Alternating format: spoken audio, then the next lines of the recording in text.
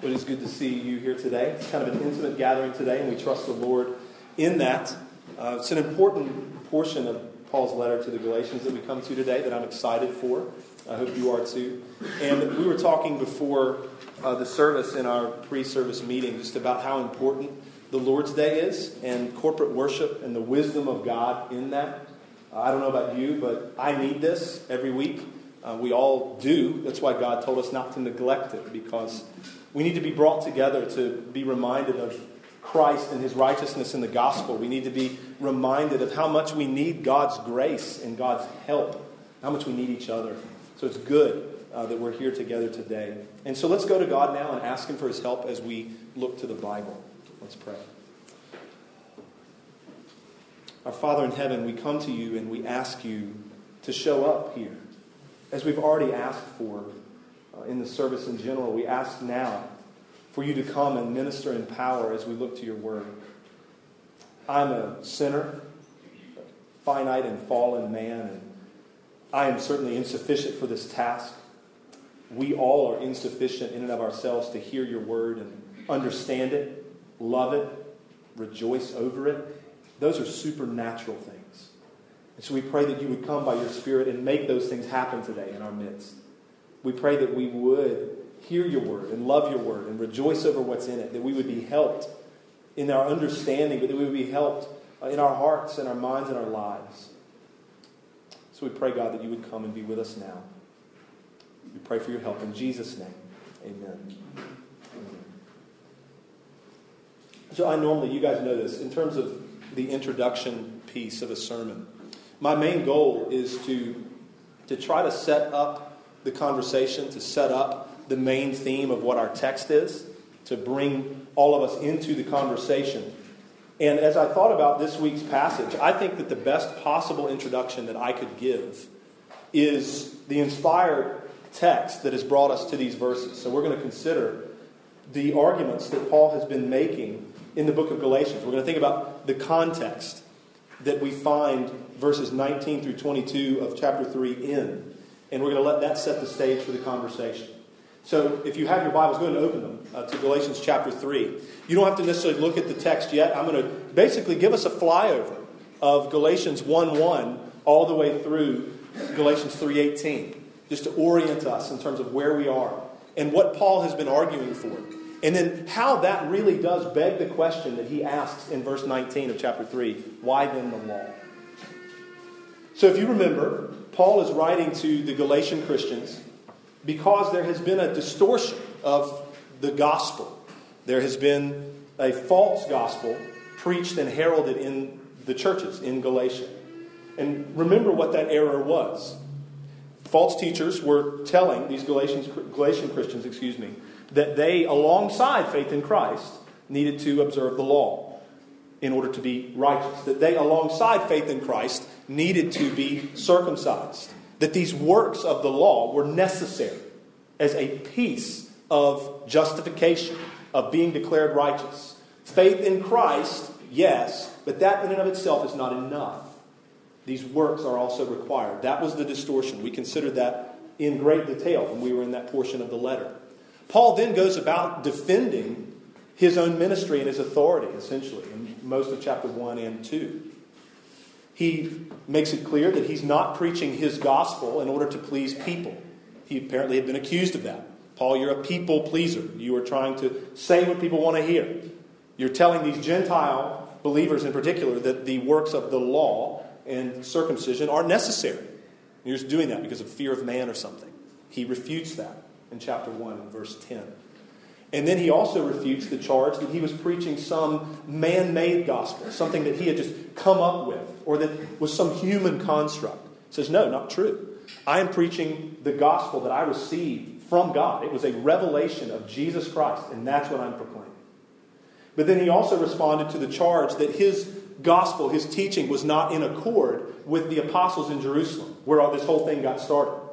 Paul, you're saying something that doesn't jive with Peter and James and those dudes that are in Jerusalem. And he refutes that claim as well, demonstrating quite clearly that he is preaching the same gospel that those brothers were preaching, that those apostles were preaching.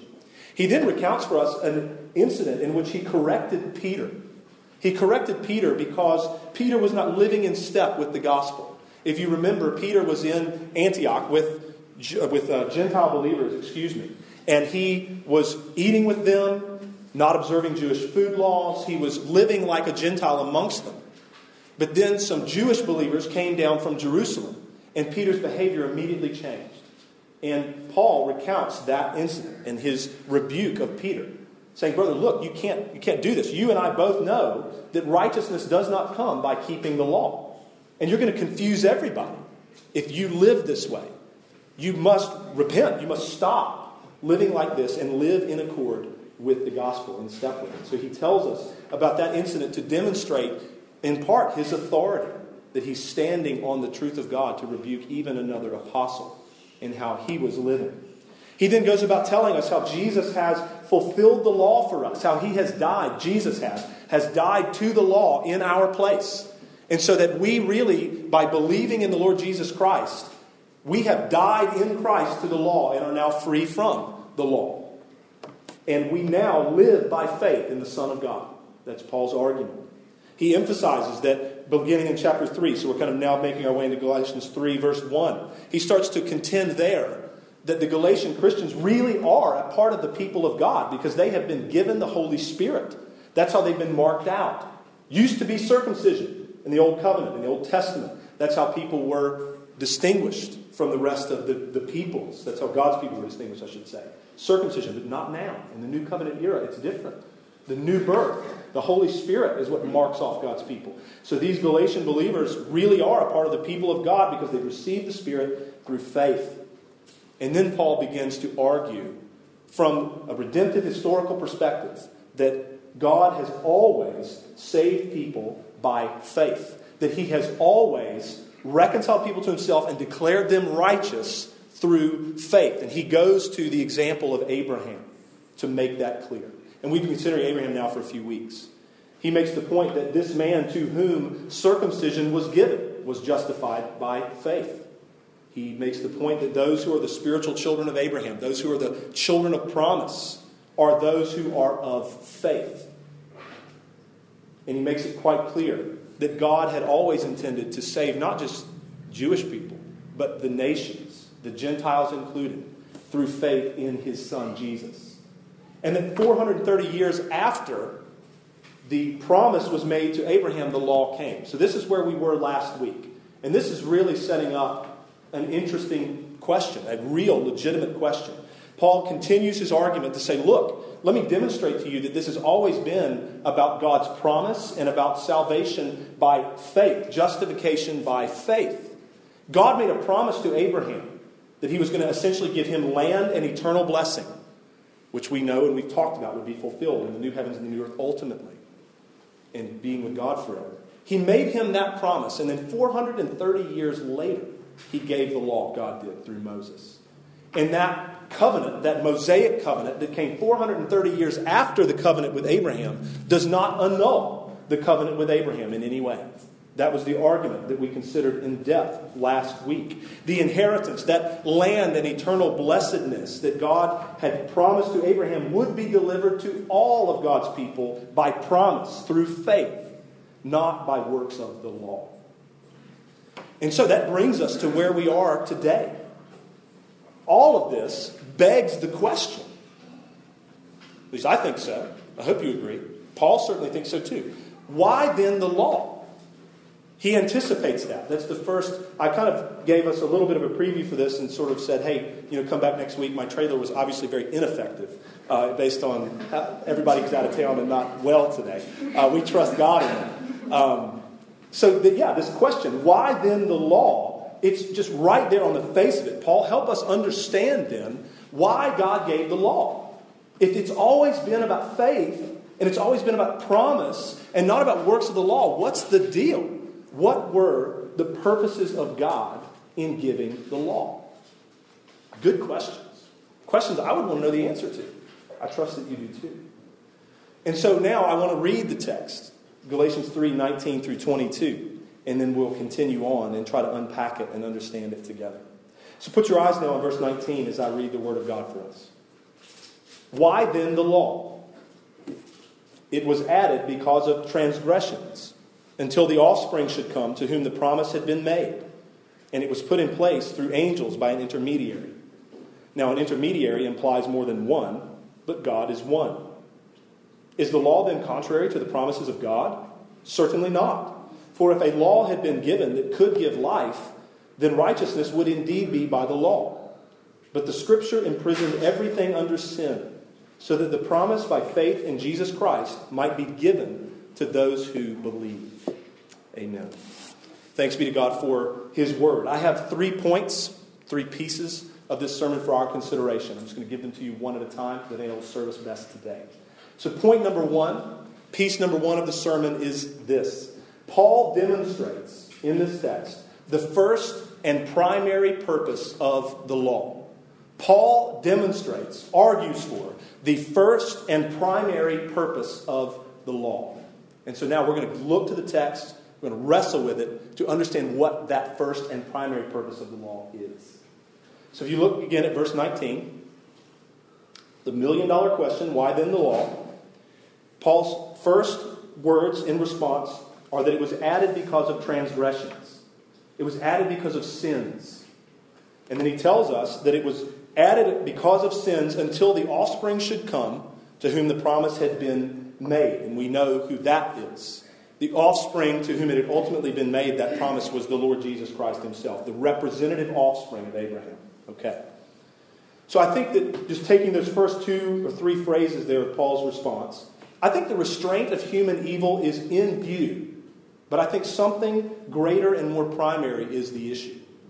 So God did give the law to restrain human evil, but that's not what Paul's talking about primarily here. The law was given because of sin, and that until Jesus would come. I think Paul's reasoning here is along the lines of what he says in Romans 5:20. In Romans 5:20, Paul says that the law came in to increase the trespass. And what he means by that, to increase the trespass, is that, in other words, the law was given in order to reveal the power and the depth and the pervasiveness of human sin.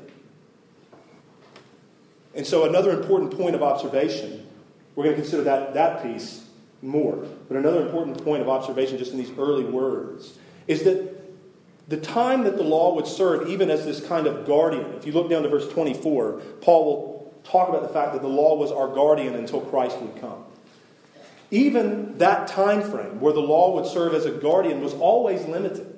It was always an intermittent, interim arrangement, the law was. Because we see even in verse 19, the law was added because of transgressions until the promised one would come, the offspring to whom the promise had been made. But let's continue now in verse 19. We see there that the law was put in place through angels by an intermediary. But what do these things mean? Question to be asked is, were angels present when the law was given on Mount Sinai? The Old Testament is unclear. It doesn't tell us explicitly that angels were on Mount Sinai with the Lord and Moses as he was giving the law. But of course, it's not unreasonable to assume that they would have been there. Stephen in Acts chapter 7, if you're familiar with that account, where Stephen is martyred in that portion of the book of Acts, he says to the Jewish audience that's about to stone him to death, he tells them that they received the law as delivered by angels, but they did not keep it.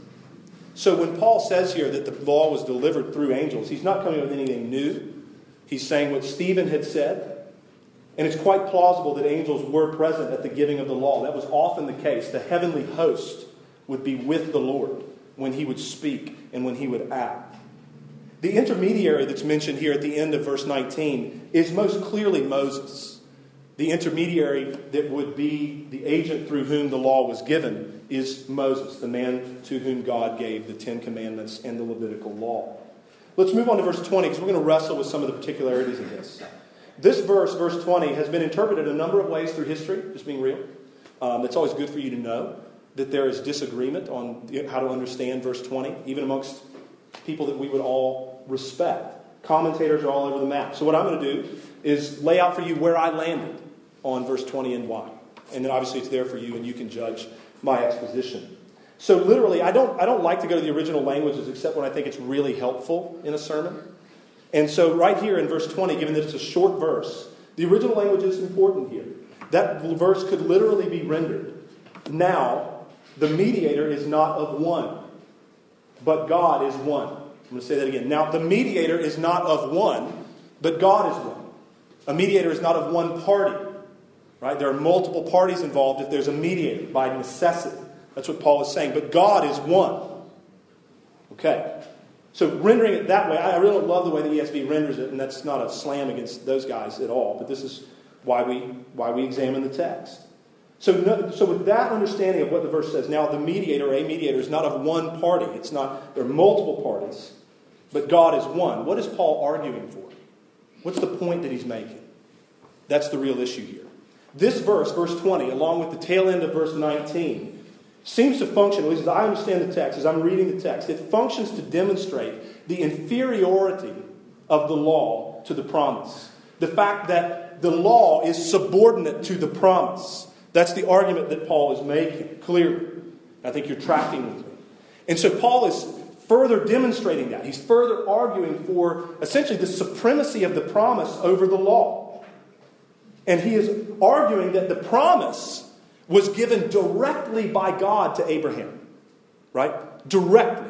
God makes a promise to the man. But on the other hand, the law was given through angels to Moses to the people. So you see there's this direct relationship between God and Abraham and the promise being made. There's a oneness about that. Whereas there are these multiple parties involved in the giving of the law.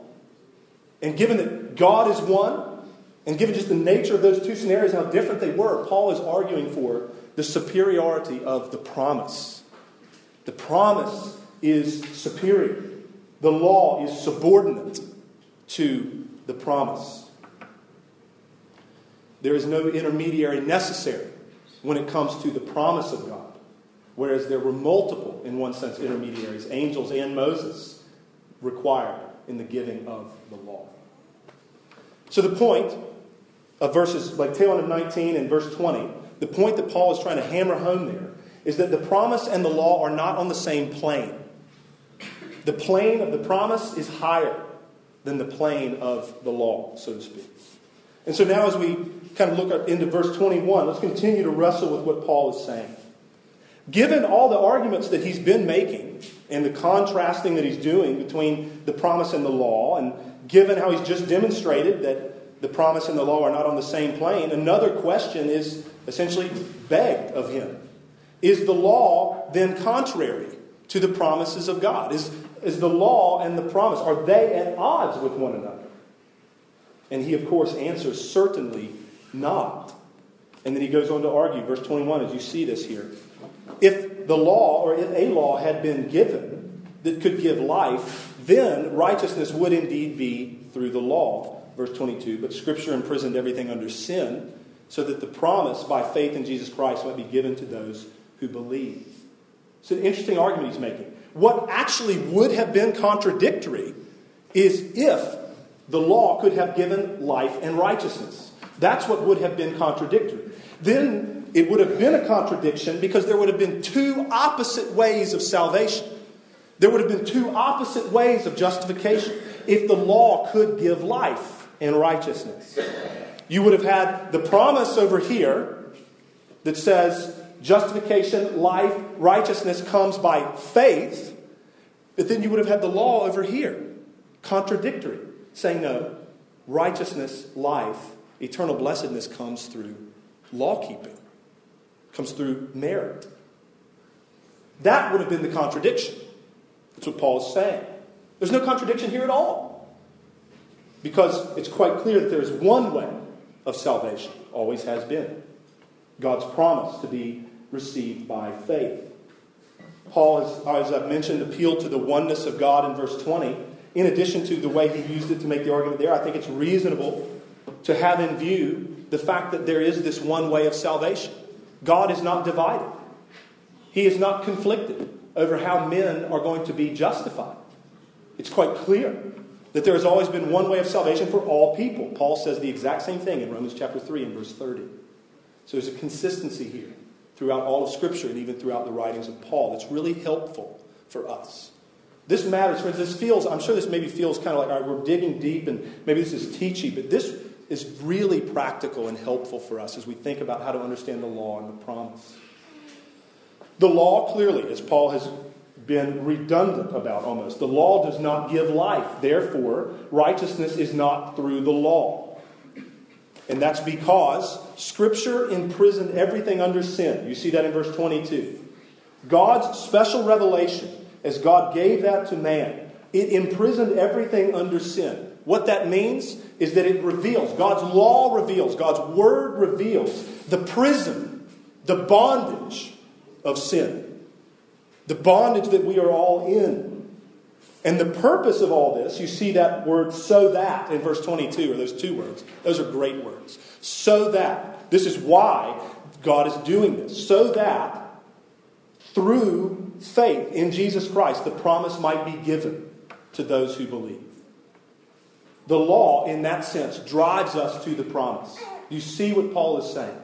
The law and the fact that we are in bondage to sin, and the law in its perfect and righteous requirements, ruins us and crushes us, and then drives us to the promise.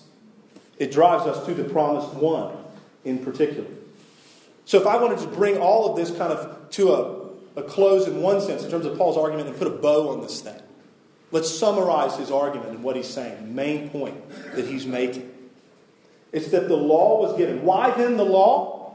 First and primary reason the law was given. First and primary use or purpose of the law is that it was given to show us our bondage under sin, and then to point us to the offspring through whom the promise would come.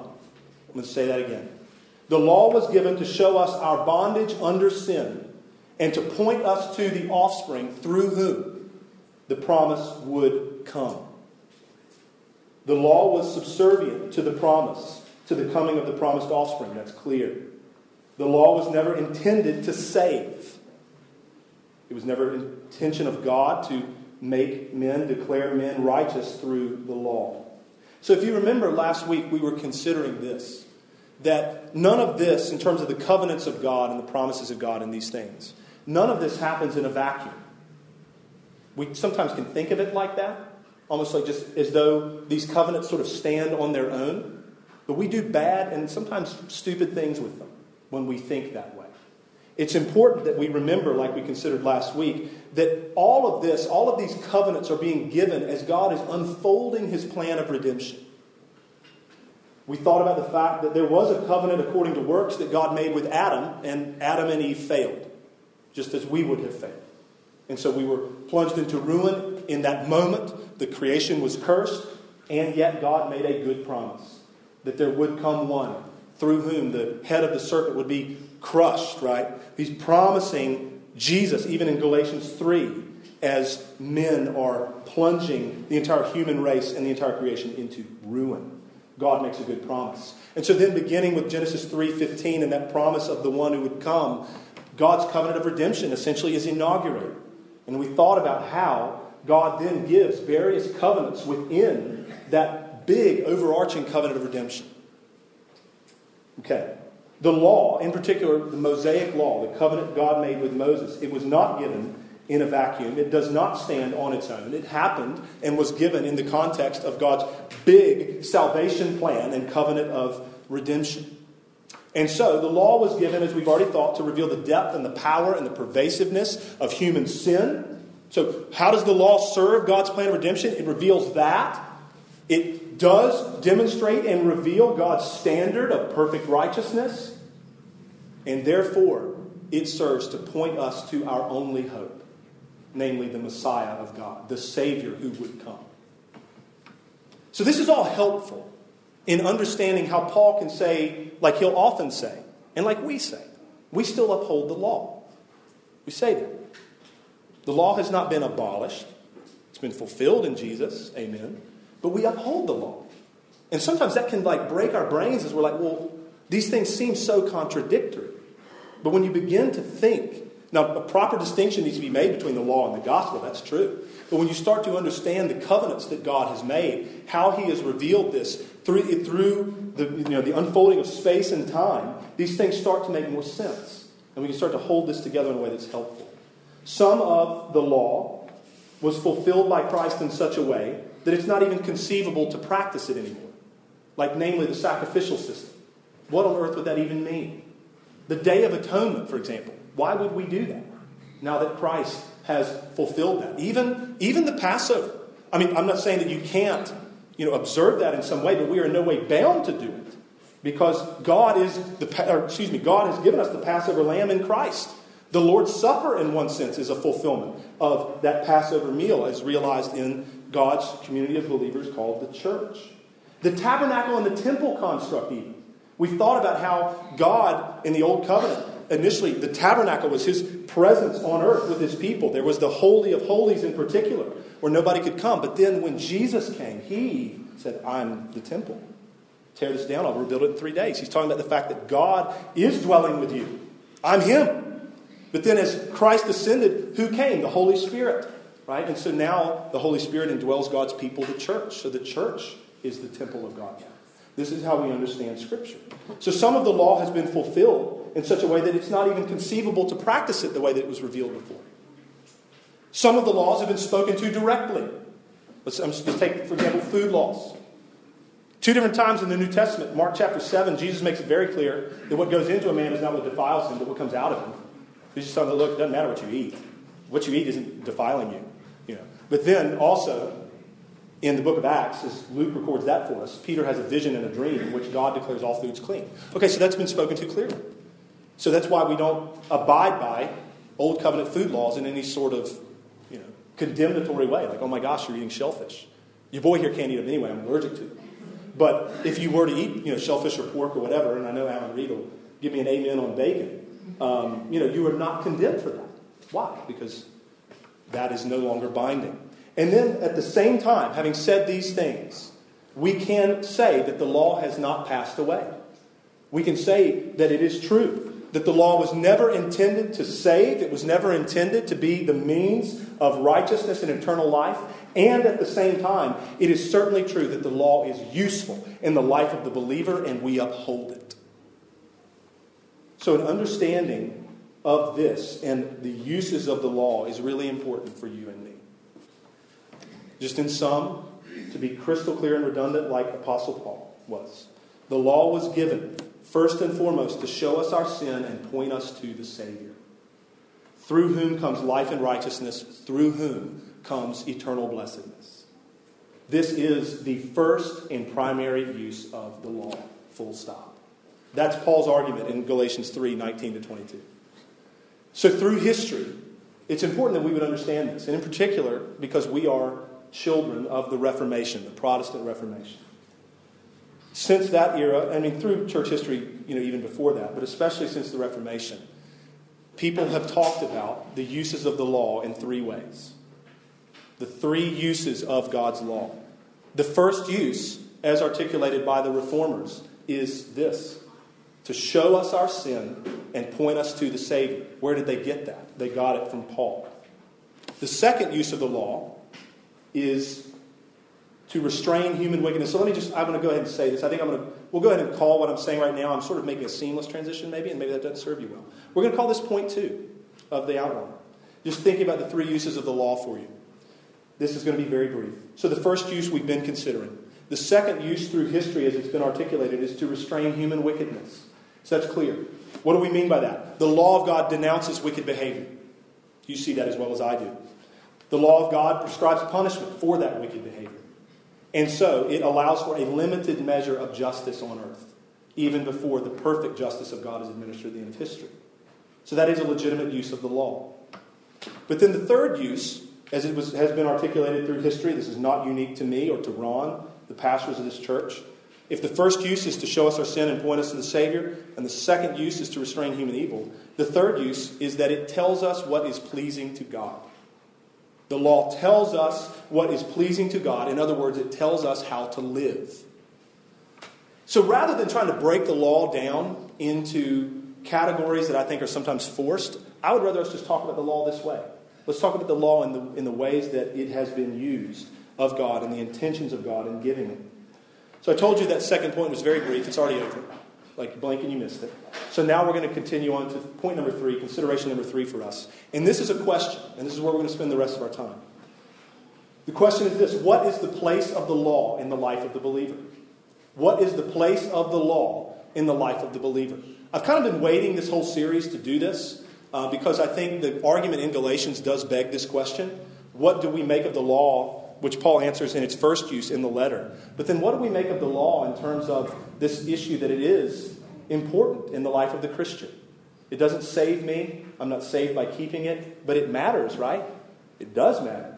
So it's important that we would think about that and try to wrestle with that together. And we'll trust God that many of our brothers and sisters are away and not well. Maybe we could even try to get audio out somehow. We'll put some minds together and think about how we could get audio available to the congregation. So let's wrestle with this question. What is the place of the law in the life of the Christian? So first, this is where we start. This is something we never move beyond. You're not going to be shocked to hear me say this. The first use of the law in the life of the Christian is to continually show you and me our need for Jesus. The place of the law in the life of the Christian first has to be that it would continually show us our need for Jesus. How? Because it exposes our sin. It exposes our sin. It shows us how wrong our behavior is. But then even more than that, it shows us how wrong our hearts are. Like, you want to do some heart analysis? Start reading the law of God. And it's like, oh my gosh, like I don't measure up well. And so this should be on the front of our minds, not in a way that we would feel condemned, because we're not condemned anymore by the law in Christ, praise God, but where we would look at it honestly, like every day, we would assess ourselves in light of it and realize anew, I got no shot before God standing in my own merit. And I am fleeing as fast as I can, casting myself headlong on the mercy of God in Christ again today. We never move beyond that, ever. That God requires perfect righteousness and we don't have it, and He provided it in the Lord Jesus Christ. That Christ fulfilled the law and paid for my sin, and that is my only hope. That is the only ground of my standing before the Lord. We never move beyond it. So that's the first way that the law is useful in the life of the Christian. Shows you your desperate need for Christ and drives you to Him every single day. Second piece of this, though, has to be, how is the law useful in the life of the believer? It's to be our guide. To be our guide for living. So quite simply, it tells you and me how to live. And let's be real for a moment. We need that. We need that because we're foolish. Yes, we're redeemed. Yes, we are declared righteous by God, and indwelling sin is real. We are foolish often. And even maybe more than being foolish, we're blind. We're blind. So the sin, the indwelling sin in you and me, the indwelling sin in us keeps us from seeing us clearly. The sin in us keeps us from seeing us clearly. That matters. See, how often we all do this? We excuse ourselves in the way we think and act and behave, and we blame other people. What is that? It's hard-heartedness. Yeah, it's blindness. We are self-righteous and others condemning. Self-righteous, others condemning. It's blindness. We are spiritually blind often. And then to make matters worse, just to compound the problem, we are blind to our blindness. Right? So where are we going to go? Where are we going to look? Because I'm not trusting me, my mind, my heart, as being the infallible guide and assessor of how I'm doing. And if you're trusting that, we need to have a conversation. Where are we going to go? Because we don't see ourselves clearly. We think we do, but we don't. We don't know ourselves accurately, though we are flat out convinced that we do. We don't. So we need God's Word. We need God's law. It is the most effective mirror in the world. You want to assess you honestly, really? Look into the mirror of the law of God. And that's true certainly with respect to that first use, where it shows you your sin and drives you to Christ. But it's also true with respect to this third use too. It shows you and me where we're wrong. It shows us where we need to grow. And then it gives us an accurate picture of ourselves, an accurate picture of how we're doing. And then certainly in all of it, friends, we trust Christ. We trust that our sin has been covered by His life and His death and His resurrection. We rely upon the Holy Spirit to continue to work in us. And He works in us through the Word of God. He works in us through the sacraments of the church. And He works in us through the people of God, the church. So we continue to apply those means that God has given us. And we rely upon His Spirit as we trust Christ. Because when we assess ourselves honestly in light of the law of God, it's often not pretty. Change is necessary. It is in my life and it is in yours. And only God can effect that kind of change. But the law is the instrument that the Lord uses to show us how we need to change. How we need to grow. So a helpful way to think about this, just the kind of relationship that you have with the law now as a believer. And this again is not unique to me. Others through history have said this. The law drives us to Jesus. And then Jesus, in turn, drives us back to the law. The law drives us to Jesus. And then Jesus, in turn, drives us back to the law because we now love God and we want to live for God. We want to live in a way that pleases God. We understand that the law of God is good and wise. And so why would I want to live contrary to it? Because of regeneration, the new birth that we experience by faith in Christ, we then are driven back to the law to know how to live. And this is not a condemnatory thing. So this is where kind of personal beef of mine is how so often in our evangelical churches, the law is preached to the Christian in a condemnatory way. The law of God is preached to Christians in this kind of threatening tone. I really don't have much tolerance for that. Because the law, Romans 8, the law no longer condemns you as a believer in the Lord Jesus Christ. Who is to condemn? It's Christ who died, right? It's God who justifies. So we're not proclaiming and heralding the law as good. Yes, we're doing that. But we're not proclaiming and heralding it as this thing that condemns you as a believer. And sometimes people draw these ridiculous human conclusions. It's like, well, if the law isn't threatening to me, if the law can't condemn me now, then somehow it doesn't really have authority or it can't really be useful in my life. And that's just a misunderstanding of what it means to be a Christian.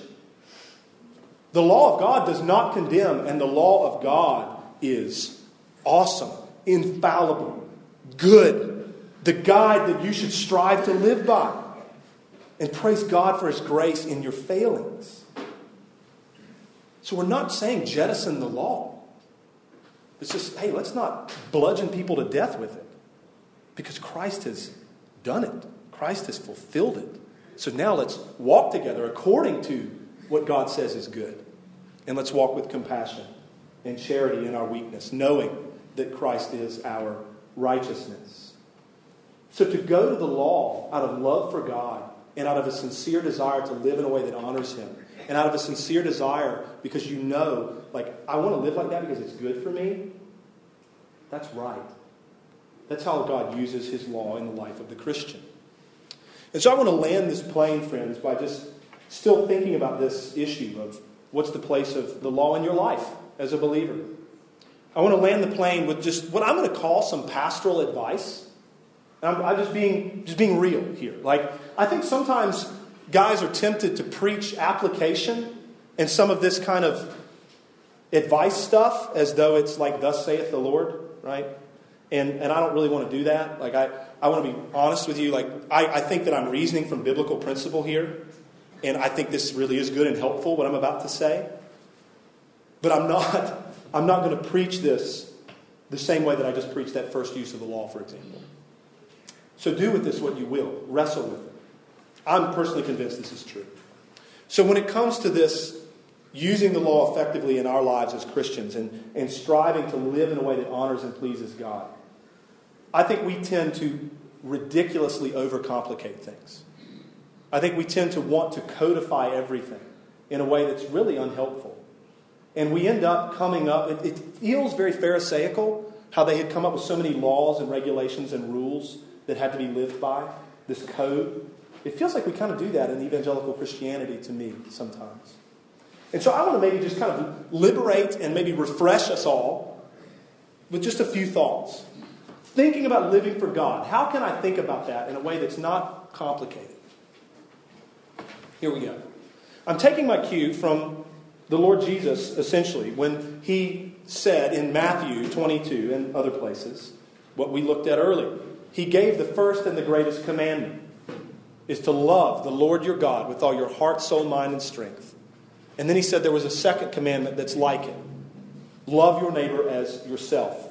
And then he told us that sums up the law and the prophets. Those two things, that one commandment and the other that's like it, sums up the law and the prophets. In other words, it sums up God's revelation.